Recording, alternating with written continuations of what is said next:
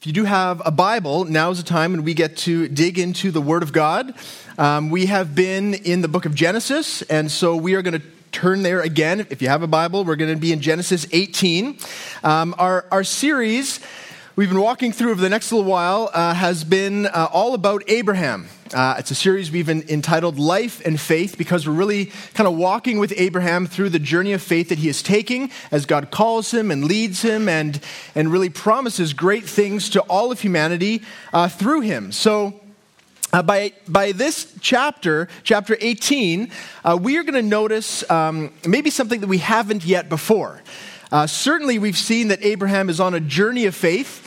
He's been called, he's responded, he's followed God. But here in this chapter, we get more of a sense that this is also a relationship of faith that is developing between Abraham and God. God spoke to Abraham. God appeared to him. God led him to the land of promise, and God intervened when Abraham got into trouble. There's a relational aspect to all of those things. Now, this idea that Abraham would have had sort of a relationship with God would have been very unfamiliar for the people of the day. In that time, in particular, gods were not beings that you had a relationship with. They were beings that you served. Your job was to serve whatever God you worship, God of the moon, God of the sun. Your job was to obey them, to sacrifice to them in the hopes that they might give you some sort of favor, some sort of gift. But here we see something that is altogether different. For most of the people, for Abraham himself, who was a worshiper of the moon until this time, he would not have expected any of the gods to really care for him, to have a personal relationship, and yet that's what we see beginning to be developed. In fact, even today, the whole idea of religious faith, by and large, is generally thought of, I think, as an impersonal thing. Faith is a set of beliefs that you adhere to. Maybe it's some religious practices that you engage in. But the idea of a God who would really care for you is very unfamiliar even in our day. But what we see here in our text, what we're going to see is that the God of the Bible is not like other gods. And the faith of the Bible is not like other faiths. And the amazing thing that we see in our passage is something that is very simple and yet very profound, something inherently relational. And that is that God visits Abraham. God comes over for dinner, just as a friend would. And so we see here in our text that the heart of Christian faith is really one of relationship, even one of friendship. So with that kind of framework in mind, I'm going to read through our entire text, looking at this interaction between God and Abraham, and then we're going to see what God has for us this morning. So I'm going to begin verse 1 of chapter 18, and it says this: "And the Lord appeared to him," that is Abraham, "by the oaks of Mamre, as he sat at the door of his tent in the heat of the day. He lifted up his eyes and looked, and behold, 3 men were standing in front of him. When he saw them, he ran from the tent door to meet them and bowed himself to the earth and said, 'O Lord, if I had found favor in your sight, do not pass by your servant. Let a little water be brought and wash your feet and rest yourselves under the tree while I bring a morsel of bread, that you may refresh yourselves. And after that you may pass on, since you have come to your servant.' So they said, 'Do as you have said.' And Abraham went quickly into the tent, and Sarah, and said, 'Quick, 3 seahs of fine flour, knead it and make cakes.' And Abraham ran to the herd and took a calf, tender and good, and gave it to a young man who prepared it quickly. Then he took curds and milk and the calf that he had prepared and set them before them. And he stood by them under the tree while they ate. They said to him, 'Where is Sarah, your wife?' And he said, 'She is in the tent.' The Lord said, I will surely return to you about this time next year, and Sarah, your wife, shall have a son.' And Sarah was listening at the tent door behind him. Now Abraham and Sarah were old, advanced in years. The way of women had ceased to be with Sarah. So Sarah laughed to herself, saying, 'After I am worn out and my Lord is old, shall I have pleasure?' The Lord said to Abraham, 'Why did Sarah laugh and say, shall I indeed bear a child now that I am old? Is anything too hard for the Lord? At the appointed time, I will return to you about this time next year, and Sarah shall have a son.' But Sarah denied it, saying, 'I did not laugh, for she was afraid.' He said, 'No, but you did laugh.' That's God's word to us this morning. Let's begin in prayer. Lord God, thank you for your word. Thank you, God, for this interchange, Lord, where you give us a window into your heart for Abraham and really your heart for all of us. God, I pray that we would have open minds, open ears, and open hearts to hear what you have to say. And God, that in this we would better understand you and better understand the potential we have for a genuine relationship with you. I pray this in Jesus' name. Amen. So we're going to tackle this text in two sections, kind of verses 1 to 8 and then 9 to 15. And both sections will have 1 point. We have 2 points for our sermon today, and both have to do with friendship. And so this is our first point. God wants to be your friend. God wants to be your friend. I know what you're thinking. You're thinking, Matt, that point would look very good if it was stitched on a pillow or maybe written in glitter glue on a Sunday school craft. That point, Matt, doesn't seem to have a lot of weight to it. It seems sort of superficial, right? God wants to be your friend. I mean, if you're a guest here with us, you may very well be thinking, this is kind of my problem with church. It's that there are these statements, these kind of religious platitudes that are said that don't really have a lot of meaning to them. It sounds good, sounds quaint, but what could this possibly mean? That God wants to be buddies with us? God wants to be pals with us? I mean, at least I could have had some theological language, right? God wants to be our Redeemer or our Savior or our Justifier, something with a little bit of meat to it. And if you're thinking these things, thank you for being honest. Thank you for not shouting them out, these criticisms you have. I actually kind of agree with you that this kind of language does tend to leave us wanting, except for one thing, and that is that this very wording we find in the Bible. We find a number of times that God expresses his relationship. He talks about his relationship with Abraham in particular, and he uses the word friend. It's 3 times, 2 Chronicles 20, Isaiah 41, James 2. Here are a couple of them. God says, "But you, O Israel, my servant Jacob, whom I have chosen, the offspring of Abraham, my friend." That's how God refers to Abraham. He's my friend. James 2:23, very simply, and Abraham was called a friend of God. So this is part of the reason that we think of Abraham as the father of faith, because he had this very close relationship with God. I mean, we see it here in the text. This is a very friend-like thing to do. You go over to your friend's house for dinner. You sit down, you have some food, you talk. This is a very intimate, relational sort of thing. It's a little tough for us to fully appreciate the magnitude of this encounter, because it does seem like a very everyday thing. I mean, Abraham, he's having a nap. That's what you would do in the heat of the day. Everyone sort of in the household would be snoozing. And he wakes up and he sees these visitors arrive. And so he does what every good Eastern head of the family would do. He springs into action, right? In hospitality, he invites them in, come, right? He gets a meal together really quick. He wakes everyone up. There's people here.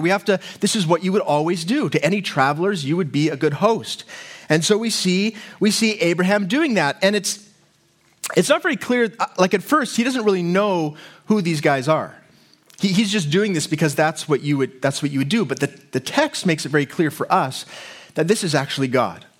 The wording of the text is very clear. In the first verse, we see this, and the Lord, capital L-O-R-D, appeared to him by the oaks of Mamre. That, if you have a Bible, you'll see that same wording. When it's Lord in all caps, that is a translation of the name of God, Yahweh. So as Moses is writing this, the one who wrote Genesis, he's making very clear this is God. This is God in the flesh. Now, Abraham doesn't know it right away, but you'll notice there's something about these strangers that he really wants. He shows a lot of respect in the way that he approaches them. He bows low to the ground. That was more than you would normally do. And he even calls them Lord, not L-O-R-D, all caps, but still a sign of great respect. And the meal he makes for them is way more than he should have done. I mean, the amount of food that they made was like for a huge feast, and there was just 3 of them. So clearly, Abraham has some sense there's something special about them. But the penny really would have dropped when God speaks. Because God asks Abraham about his wife, Sarah. But he doesn't say Sarai, which was her old name. If you know the story, God actually changed their name from Abram to Abraham, from Sarai to Sarah. But back in those days, she couldn't update her like Facebook. She couldn't tell everyone, hey, I've got a new name, right? This is what, now you call me this. No one knew about it. So the fact that this being, this stranger, knew her new name, that was a clear sign that this was in fact God himself. And so what we have here is God coming in human form, a precursor to the Christmas story, to the incarnation. This is a moment of divine condescension. The most powerful being in the universe coming to earth to have some flatbread, to have some shish kebabs, to have some water, and to just be with a being that he created. This is amazing. This should blow our minds in all sorts of ways, but think of it just from a position of power point of view. I mean, in human culture, those who are in high positions of power generally have difficulty relating to those beneath them. There's not always a lot of enthusiasm to connect with those who are far below them. I mean, this is why through all of human history there have been so many revolutions and uprisings, because there are kings or queens or emperors or dictators, someone in charge, and with no interest in those people that they are supposed to be leading. And so eventually the people, they're fed up. They're fed up with the policies and the laws and the decrees, the abuse, and so they have some sort of uprising because there's this gap between those in power and those who have none of it, and to bridge that gap is very rare. Even for us, we had a monarchy. We sort of do still, the British monarchy. We're a colony, you knew that, right? Even for the Brits, now they didn't have a revolution like France, but there was always this distance between Buckingham Palace and the rest of the British people. And in fact, it's an interesting story. There was a man who, in the 1950s, he finally kind of called out the royal family on this.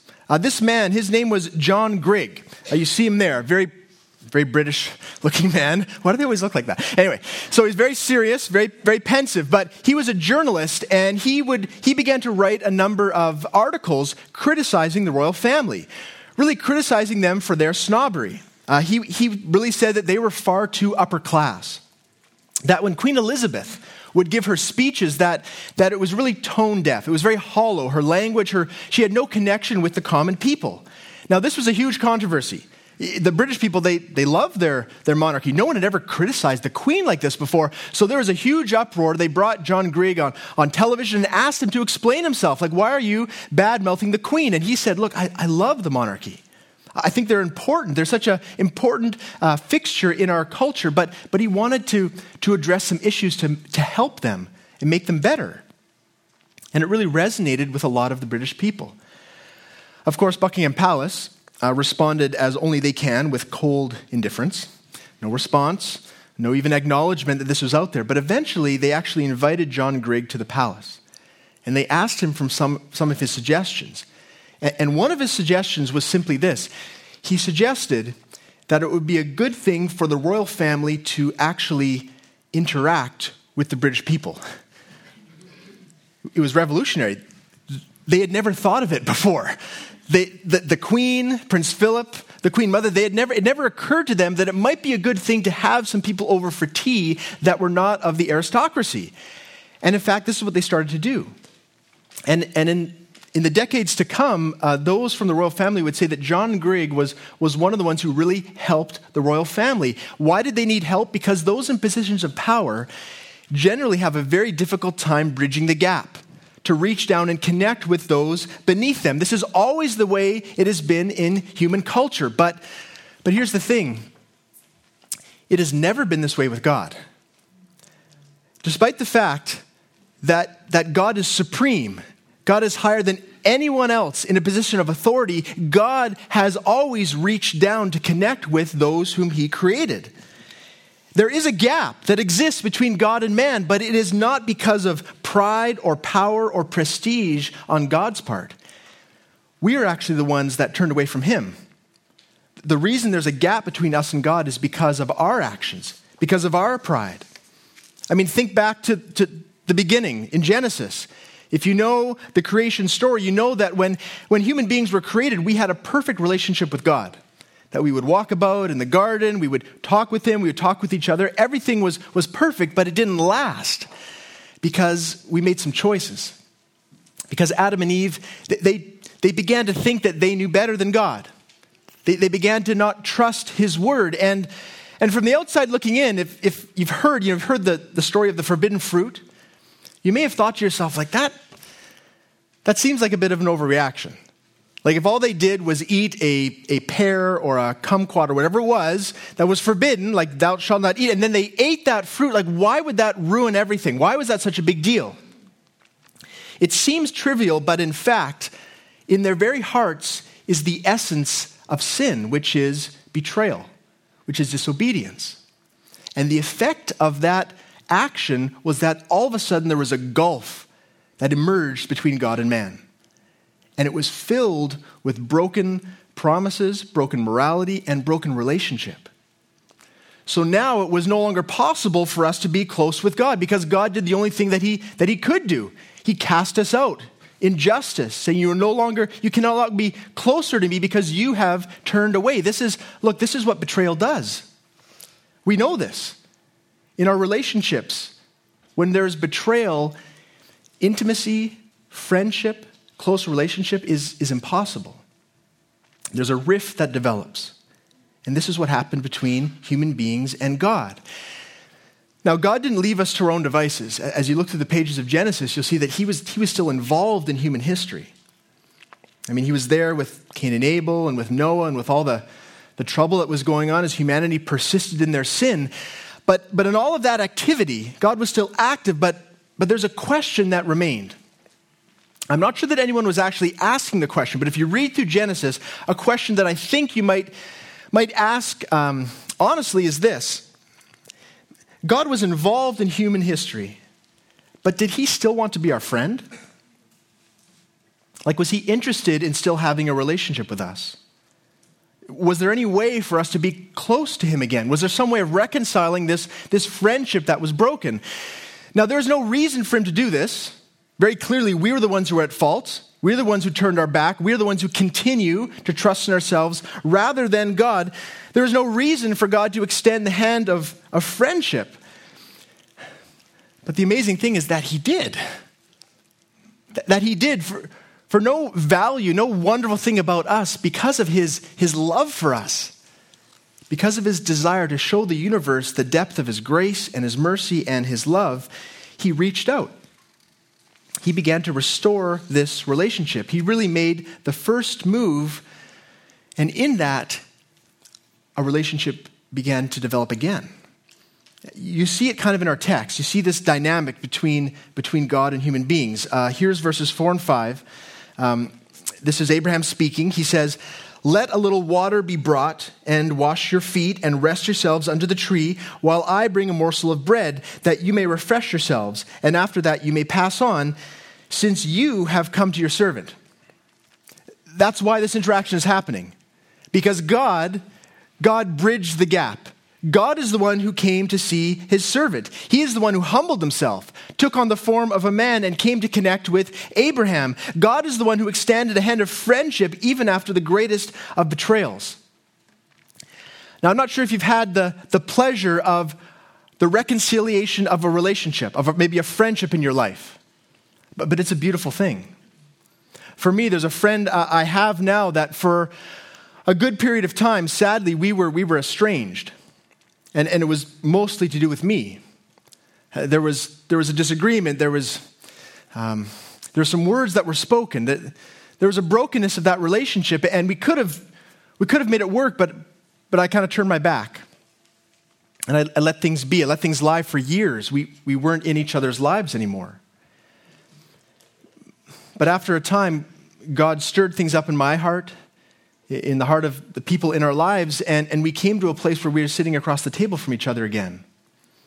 And God brought reconciliation and restoration, and it filled my heart with joy to know that God can do that. But here's the thing.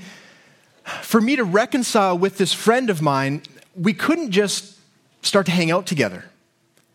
I mean, friendship is something where you hang out together, but what was really needed before we could rebuild our friendship was forgiveness.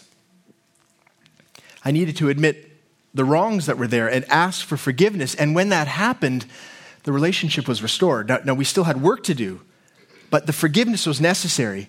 Here in this text, we have like a foreshadow of God's heart towards us is one of friendship. God wants to be our friend, but it actually points forward to an activity where the friendship could really be restored. And that is, of course, in the person of Christ.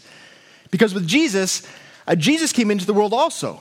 He took on flesh. He came eating and drinking and befriending sinners, but all the while that he came, he was there with a mindset towards the work that needed to be done, the work on the cross. Because on the cross is where he was able to bring about the forgiveness between God and man. Because the gulf that kept us apart was filled with sin. And yet Jesus, in his sacrifice of himself, he took the consequences of sin upon himself. And in that moment, as we believe in that, we are reconciled with God. And so God wants to be our friend. He knew that we could not fix things on our own, and he reached out even though he was the wronged party. And in the gospel, the good news of Jesus, we have the answer. We have the friendship that in our heart of hearts we've been longing for. Just look here in the book of John. This is Jesus having a meal again with his friends, with his disciples. And look how he talks about his relationship with humanity. He says, "This is my commandment, that you love one another as I have loved you. Greater love has no one than this, that someone lay down his life for his friends. You are my friends if you do what I command you.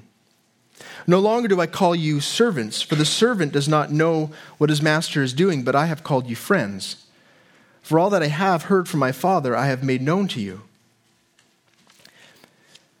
The depth of this friendship is nothing new. We see all the way back in Genesis, here in his interaction with Abraham, that God was always reaching out to us, bridging the gap of sin, looking to reestablish his friendship in spite of us. In spite of our fickleness, in spite of our inconsistency, our betrayal, regardless of all of that, God said, I still want to be friends with you. And so my question to you, to wrap up this first section, is a question that may seem trivial, but I'm hoping by this point you feel its weight. And the question is simply this: is God your friend? Do you know God in this way? Do you have faith in Jesus that in his work on the cross, he reestablished the friendship that all humanity once had with God? And if God is your friend, are you pursuing him in friendship? Like as a friend would? For me and my friend, as we were reconciled, we couldn't just start where we left off. The rhythms of life, we weren't in each other's lives anymore. We had to, and we still have to kind of work at it because it wasn't there anymore. So we needed to pursue each other. I needed to pursue him and find ways for us to connect again. And it's the same with us and God. He wants to be our friend, and part of our friendship is that we make the effort. I mean, it's on him. By the grace of God, the friendship is reestablished. But to the extent that we would grow in friendship with God, we need to spend time with God in his word and prayer, so that we might grow in this friendship, grow in this faith relationship. So firstly, we see here that God does really want to be our friend. But secondly, we're going to see that God is the very best kind of friend. Because there's different kinds of friends. There's people that we call friends, but they don't actually treat us in the very best way. There's another friend of mine who had has a sister. And as she grew up in her teen years, she got into a lot of trouble. And by trouble, I mean, drugs, alcohol, skipping school, just a whole bunch of things that she would regret later on in life. But during that time, she had a very, very good friend. And the thing about this very, very good friend is that this friend supported her regardless of the decision she made. All the bad decisions that she made, her friend was right there, and she was never judging, never criticizing, never saying anything untoward about what her friend was doing. She felt like a really good friend. But as you look back on that kind of relationship, you have to ask yourself, is that really what a good friend does? Does a friend allow us just to do whatever we want with our lives and always encourage us, always gives us smiley face emojis on our phone? Everything's going great. I love you. I'm for you. If a friend really loves you, there are going to be times where there's points of confrontation. And that's what we see in the rest of our text here. This is what God does with Sarah. Let's look again at the last part here, verses 9 and 10. They said to him, "Where is Sarah, your wife?" And he said, "She is in the tent." And the Lord said, "I will surely return to you about this time next year, and Sarah, your wife, shall have a son." Now, this is great news. They have been waiting for a long time for a child. For probably 25 years since God first told them, you're going to have a child. You would think that for Sarah, this would be fantastic. She would respond with elation and joy. But of course, that's not how she responds. This is how she responds. And Sarah was listening at the tent door behind him. Now Abraham and Sarah were old and advanced in years. The way of women had ceased to be with Sarah. So Sarah laughed to herself, saying, "After I am worn out and my Lord is old, shall I have pleasure?" The Lord said to Abraham, "Why did Sarah laugh and say, 'Shall I indeed bear a child now that I am old?' Is anything too hard for the Lord? At the appointed time, I will return to you about this time next year, and Sarah shall have a son." But Sarah denied it, saying, I did not laugh, for she was afraid. But he said, "No, you did laugh." So Sarah laughs at the promises of God. Not like this is amazing laugh. It's this is never going to happen kind of laugh. It's not a good laugh. Abraham also laughed, just to make sure we're clear. The chapter previous, when God told him this, he also laughed, said this is never going to happen. This is ridiculous. Now, obviously, this is the wrong reaction. We know this from a distance. It's very clear, but you have to imagine where Sarah was in her life. I mean, just think, she's 90-something years old by this point. She has lived a long time, and all of that time, she has been hoping for a child. She would have begun hoping for a child in her teens, which is when they would have got married. And she would have looked around to see the large families that they had back then, and all the while, she was hoping that she would have a child. Year after year, she was excited about the prospect of having a son or a daughter or multiple sons or daughters. She would look around and see all the ladies that are part of her family in the village, and her heart would yearn for that. And this happened for decades, through her 20s, 30s, 40s, and 50s. And then, in her 70s, her husband was called by God, after all that time, to leave their home and to go to a new land and to start a family. I mean, just imagine when Abraham came and told her, "Here's what God told me. We're leaving this place." I mean, that would have been difficult, but he said that through me, there's going to be a great nation, which means children. And so even though it was hard, she followed her husband. She followed God. They left the land of Ur. They found their way to the promised land. But when they got there, there was no children. Many more years went by without children. God would come and reiterate his promise and show the stars in the sky and say, "Look, that's what I'm going to do through you." But still, there were no children. She got frustrated. Her heart got harder. She was so frustrated that in chapter 16, as we heard, she said to her husband, "Look, maybe you should have my maidservant. Maybe that's how we're going to have children." She was so brokenhearted. But of course, that didn't make things better.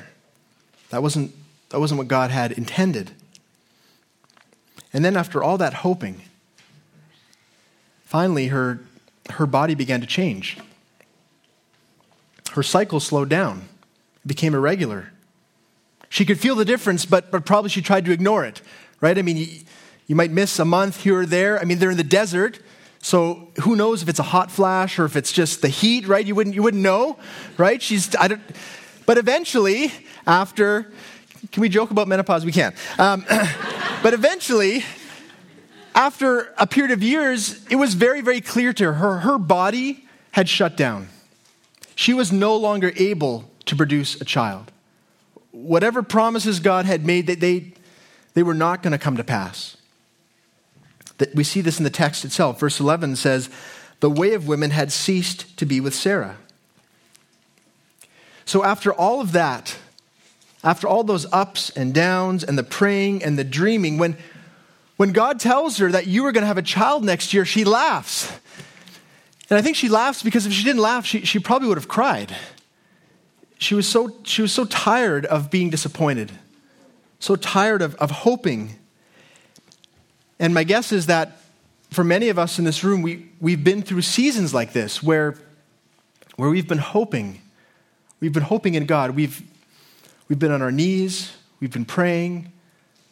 We've been asking God for a good thing, for something that He promises to care for us in His Word. And month after month, year after year, it doesn't happen.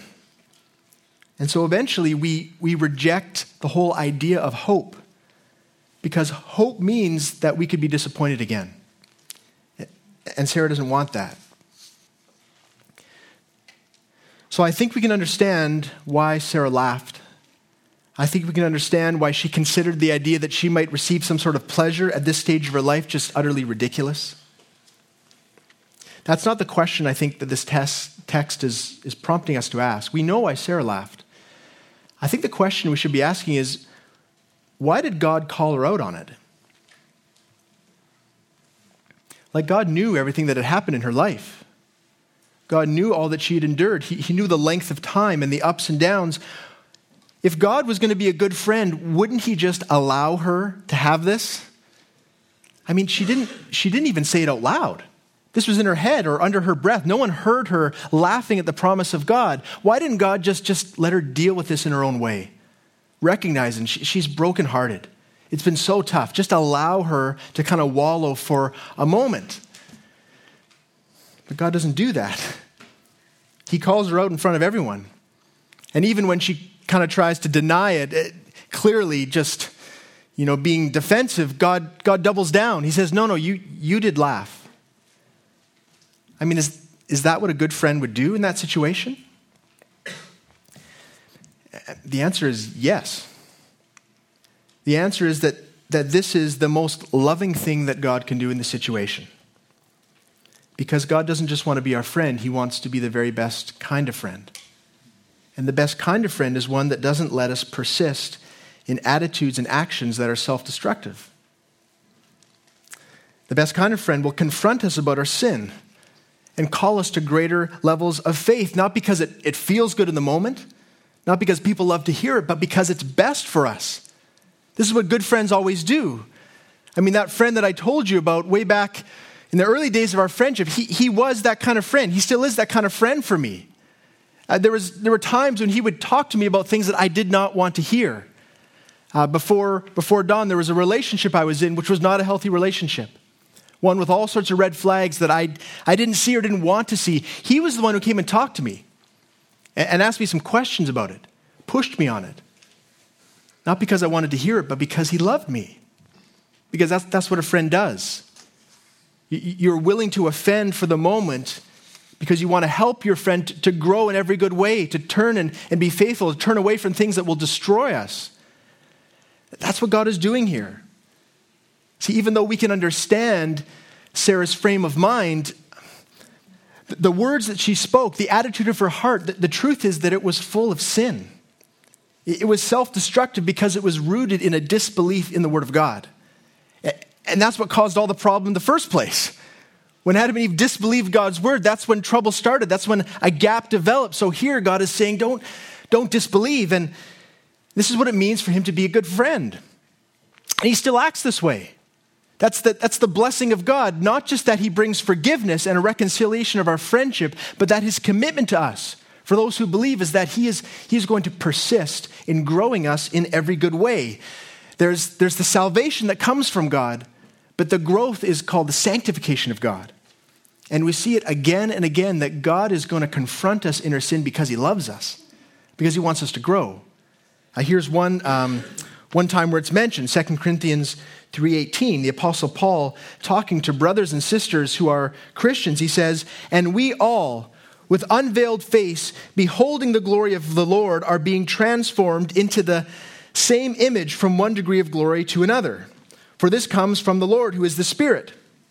And what he's saying is that as we behold the glories of God, that we will be transformed into his image, which is the very best thing for us. Because that's what was always intended from the beginning. God made us in his image. And because of sin, it's been corrupted and twisted, and we get off track. We destroy ourselves when we try to follow our own ways. But here God says, I am not only going to bring you into friendship with me again, I'm going to make sure that you grow in every good way. And in fact, you see God's heart towards Sarah in the text. Because he doesn't just call her out, he asks her a question. A question that is filled with heartfelt love. One that is rooted in his power. God says, is anything too hard for the Lord? Sarah, the things that are weighing you down is because you're looking at the impossibility of having a child. But Sarah, take your eyes off your circumstances and put them on me. Is anything too hard for the Lord? I mean, this is the nature of faith. As we keep our eyes on the things in our life that we can't change, our faith will always falter. It will always waver. But as we take our eyes and we put them on the character and the power of God, we will always find certainty and comfort. This is the blessing of faith. This is what it means to actually walk in faith. That we fill our minds with Christ, with God himself, the author of our faith, the perfecter of our faith. So in light of this difficult, this confrontational but very loving activity of God, here's my second question for us. And it's this: what do you doubt God for in your life? I don't mean, where are you frustrated because God hasn't followed your plan for your life? Because he's not going to do that. Because he's a good friend. And he knows if he does that, you're going to wreck everything. So it's not that kind of frustration. What I mean is, where are there promises that you see from God in Scripture to his children, and you doubt God for those things to come to pass? Like, are there people in your life whose hearts are so hard that you think that they will never, ever soften? Are there doubts in your own heart that you think you will never be able to overcome? Are there friends or family members that you think are just too lost? They will never say yes to Jesus. They will never come to saving faith. It's too hard. It's too difficult. Are there sins in your life that are too big that you think you will never be able to overcome them? Or too horrible that you think God will never really be able to forgive you? Are there sorrows in your heart that are so deep you think God will never really be able to comfort them? I ask you, is anything too hard for the Lord? Are any of those things too hard for God? I mean, you know what we're talking about, right? This is the God he created everything. He flung stars into the sky simply by speaking them. He made your entire body. All the billions and trillions of synapses that we are just beginning to understand, he did that with a word. He wired into your very cells a DNA strand, the double helix, which is beautiful and fantastic and packed with information, so much so that at the point of conception, there is all the information necessary to grow an entire human being. I mean, that's amazing. Just think of the variety of life on the planet, all the things that God conceived in his own mind and through his power brought to bear. Just think, this is exciting for me, maybe not for you, but just think of a mango. Have you ever tasted anything more delicious than a mango? Think of what it took for God to create such a thing and give us taste receptors so that when we taste it, we think, I want that in everything. I want to dry it. I want to cover it with chocolate, put it in my smoothies. This is who made this? God made it. And it was one of the things he made that day. All the fruit, all the variety of animals, everything. And just think about what he means when he says that the kingdom of heaven is coming. See, when Jesus came to earth, he was telling everyone, look, here's what's coming. The kingdom of God is a place where those people who can't see, now they can see. Those people who can't walk from birth, now they walk. Those people who've been afflicted by demons, they are set free, they are restored. He brings healing and restoration to all of our relationships. And more than that, people who are dead, they come back to life because God speaks it. And the promise for everyone who believes is that you will have life eternal. This is God. Is there anything too hard for the Lord? In your life, in my life, there are hard things. There are things that will bring us to our knees, but the constant refrain of Scripture is we have a God who is able. More than that, we have a God who is willing, a friend, one who has committed himself in every way to grow us in godliness. Now, the end of this story is actually not found in Genesis. We have to jump forward to Hebrews to see what the effect of this conversation with God had on Sarah's life. And here's what it says in Hebrews 11:11.